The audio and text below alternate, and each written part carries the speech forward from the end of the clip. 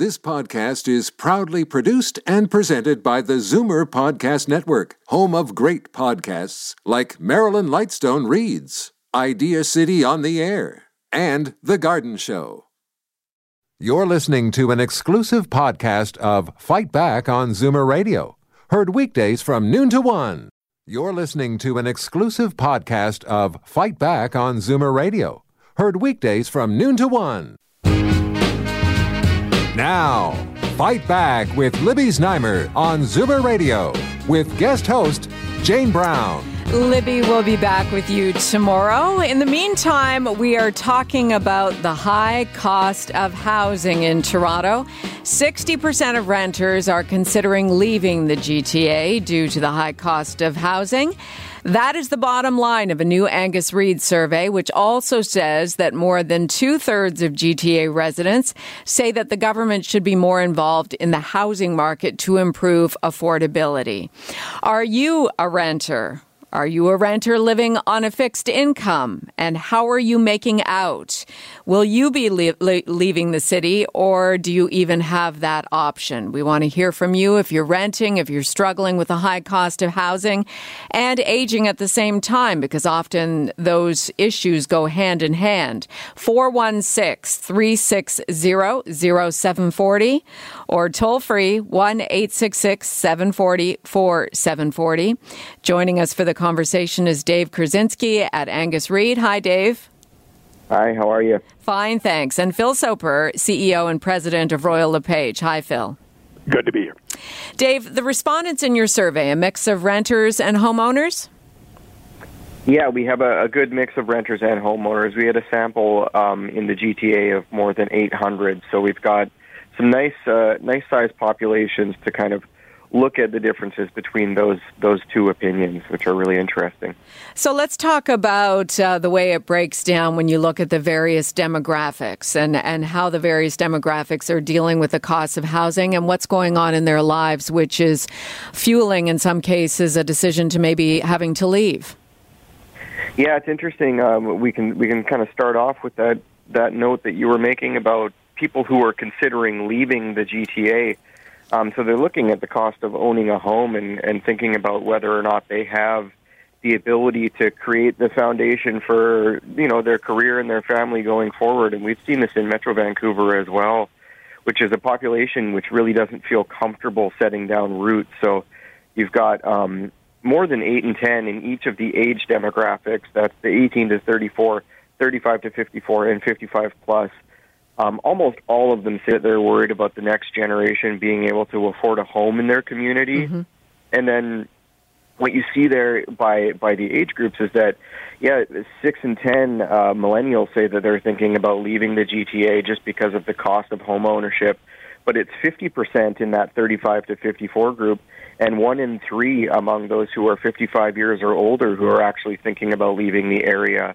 Because, if they're considering downsizing, do they want to, move into Toronto, into a new condominium? They might have a good value on their home or their asset that they're selling, but the costs are still so high that those people are actually considering moving elsewhere just to get a better deal and maybe have some more space. Well, I guess that's where we can bring Phil into the conversation and the retirement factor.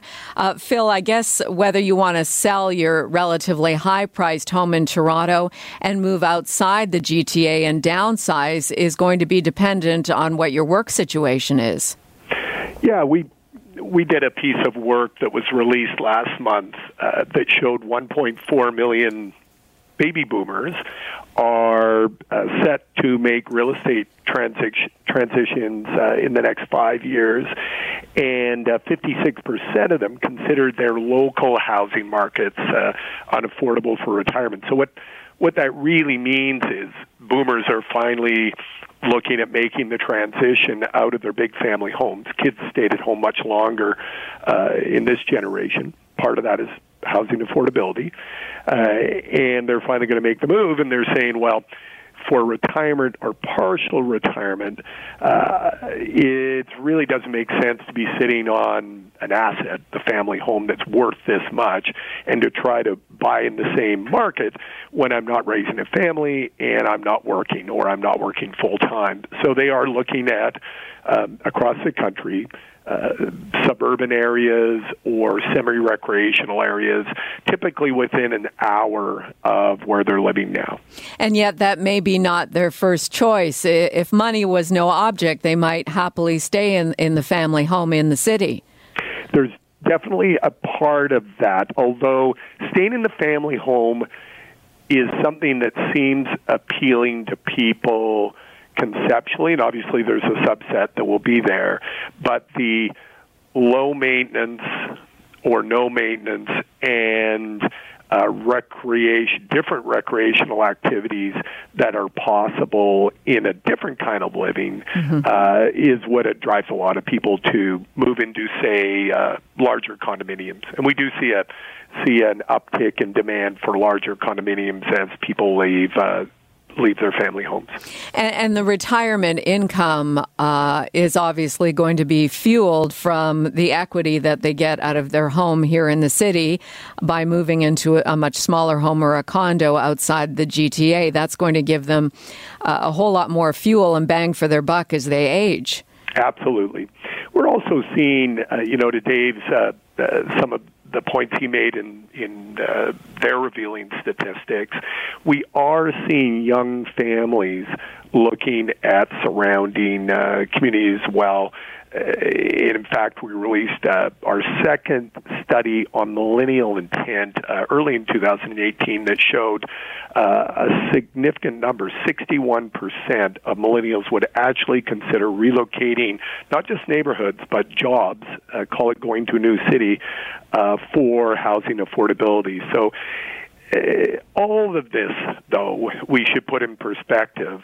The number of young people moving to Toronto and Vancouver from other parts of the country is huge. And the population growth in our legacy cores, if you think about here in Toronto, where we're talking downtown around the Air Canada Centre, that strip between the lake and the financial district has absolutely exploded with both jobs and housing and social activities, call it restaurants, gyms, parks, all this sort of thing, because they want to live there.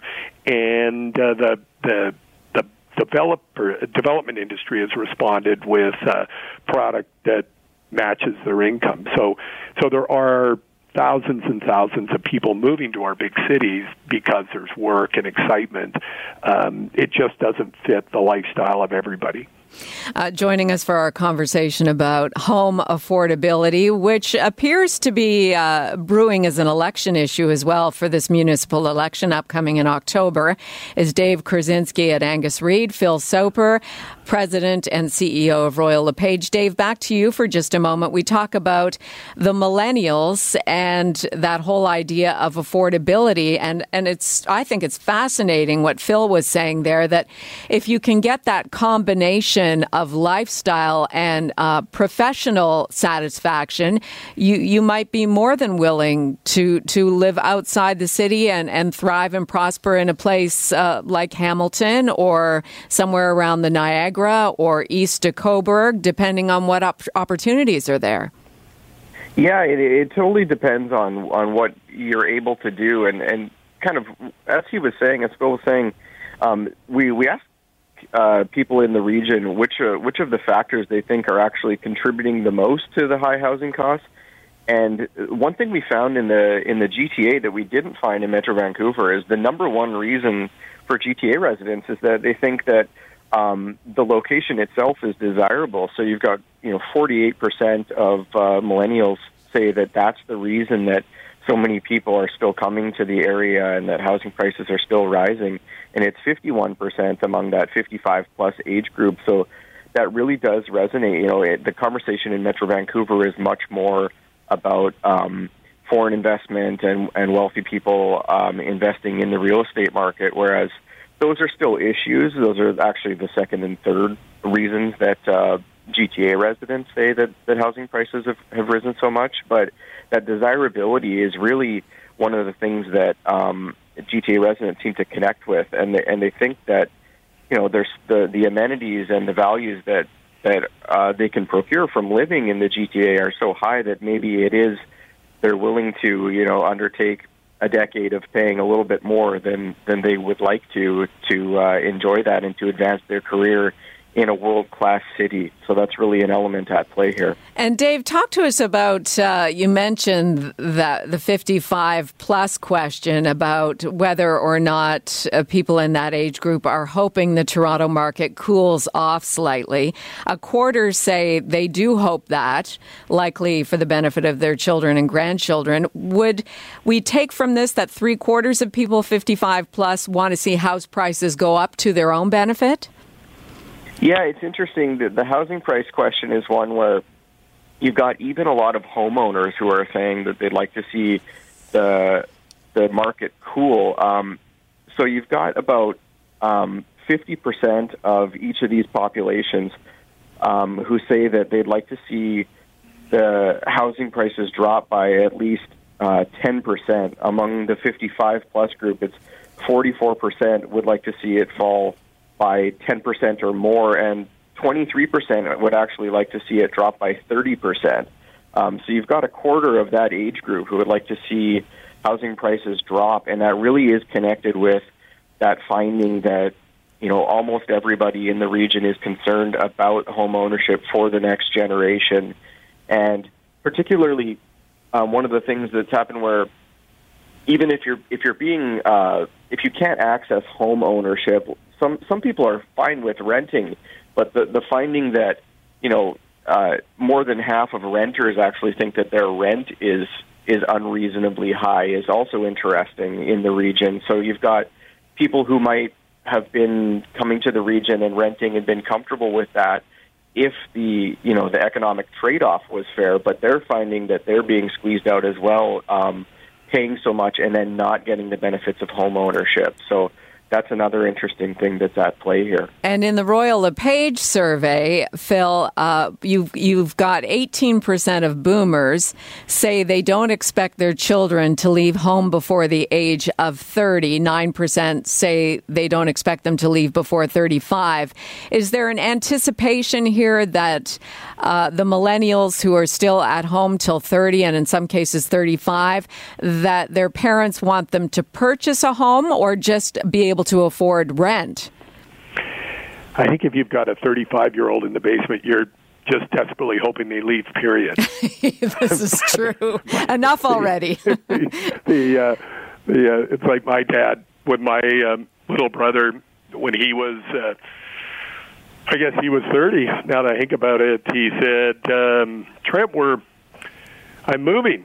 And Trent said, great, where are we going? And he said, well, I'm going here, but you're not coming. Yeah. So, you know, obviously that's in jest. And yes. The reason we have so many people in their 20s, late 20s, and into their early 30s living at home is because it's an expensive world. It's also because people are staying in school longer. Women are getting married later and staying in school and pursuing careers. So there's a sociological change that has occurred, and parents, you know, bless them, have provided shelter for their kids while they figure out what they're going to do. The homeownership rate with our boomer generation, so the people in their late 50s to late 60s, is very high. It approaches 80%.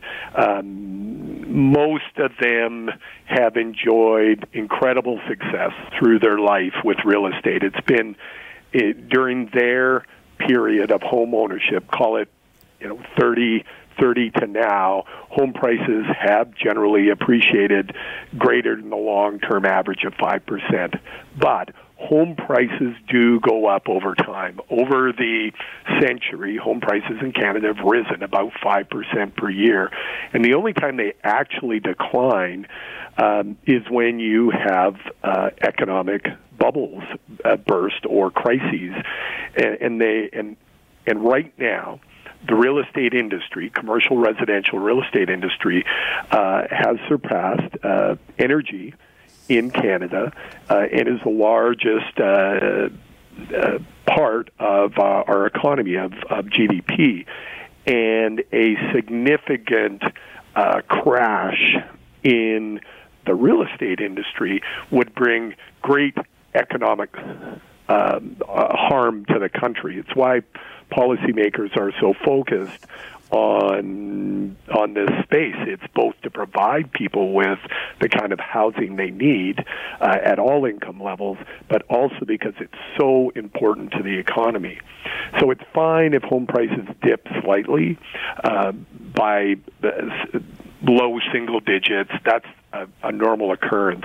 But when you get more than 10% home price increases, it comes with increases in unemployment, recessions, really difficult times. So no one that understands economics wants home prices to crash. Mm-hmm. That's a horrible thing to happen for an economy. It's what happened to America when their financial system collapsed at the end of the 2000s, and it took 6-7 years for unemployment to recover, for America to get back on their economic feet, and for people to dig themselves out from underneath the wreck. So right now, if you look at Toronto, we're dealing with the 2015 to 17. We've got a hangover from the irrational exuberance that happened in the market. If you compare, for example, the second quarter of 2017, home prices were up 24% in the GTA. This year, they're essentially flat year over year, with a number of new government regulations aimed at cooling the market.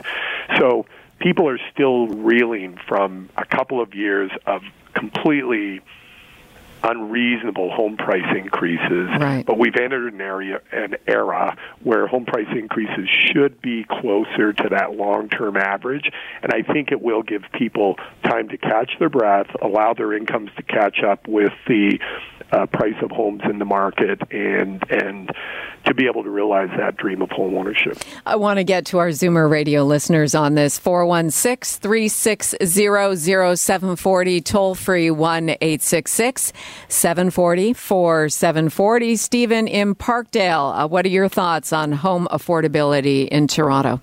I can't speak to that. I can only speak about apartments. No problem. Okay. They've gone crazy. They're not building any. There's a shortage. The landlords are trying to push you out because there's no rent controls after you move out. They have Aggies. I don't know if you know what an Aggie is. Maybe one of my experts can react to that. It's about guideline increases, so that not only are they getting the rent control increase, they're getting an increase above that.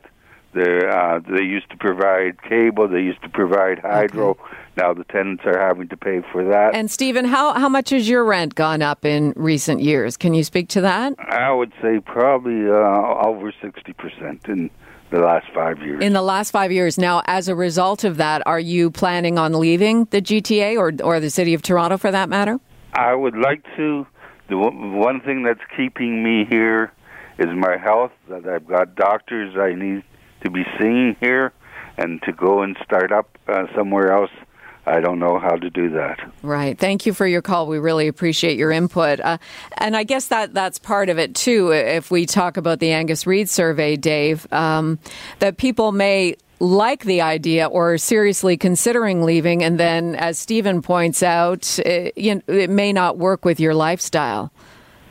Yeah, it's tricky to pick up and relocate, and a lot of people economic opportunities, and I'm thinking about people with university educations and such who are looking to get into the tech space or into the policy space, and a lot of those opportunities really do come in these large urban centers, and what you've seen is rising prices kind of putting pressure on those people who, and our survey found that that point that Stephen was making is kind of echoed. 1 in 4 respondents actually said that developers need to build more rental housing to help bring the cost down. And 1 in 5 actually said the same about just building housing in general. So there's this sense that there's also a bit of a supply problem as well. I'm not sure. Maybe Phil can speak to that. I'm not an expert on that area of the industry, but it is what you get in these public opinion surveys. And this kind of goes for that crash question as well. As Phil was saying, that a crash would really do some extensive damage to the economy. So what you get is people who are expressing a frustration and responding to that and saying, you know what, if that's what it takes, I would be willing to endure that. Maybe they're not entirely sure of what those consequences would be, but there is, when you track these things over time, then you can see that sense that frustration is either rising or diminishing, and it does appear to be rising since our 2015 study. And Dave, just before we change topics, because I do want to talk about John McCain and honoring him and paying tribute to him north of the border. Also, before Phil mentioned about the government intervention in housing affordability, your survey actually found that most respondents, quite a high number, 8 in 10, like the idea of the government weighing in to keep house and rental property prices down. Yeah, there's a sense that government action does play a big role here. And what's interesting, actually, among the 55-plus age group, they actually do say that the policy should focus on first-time buyers rather than protecting the asset of current homeowners. And the 55-plus age group, those boomers, are most supportive of all of these potential policy proposals that we asked about. So, from simple changes such as, collecting data on property buyers and tracking that more closely so that you can follow these trends. That's been a problem recently for a number of years, where Canadians have not actually had reliable data to say who's buying and follow those trends. And there's actually support for increasing, taxes on speculation purchases, the vacancy tax.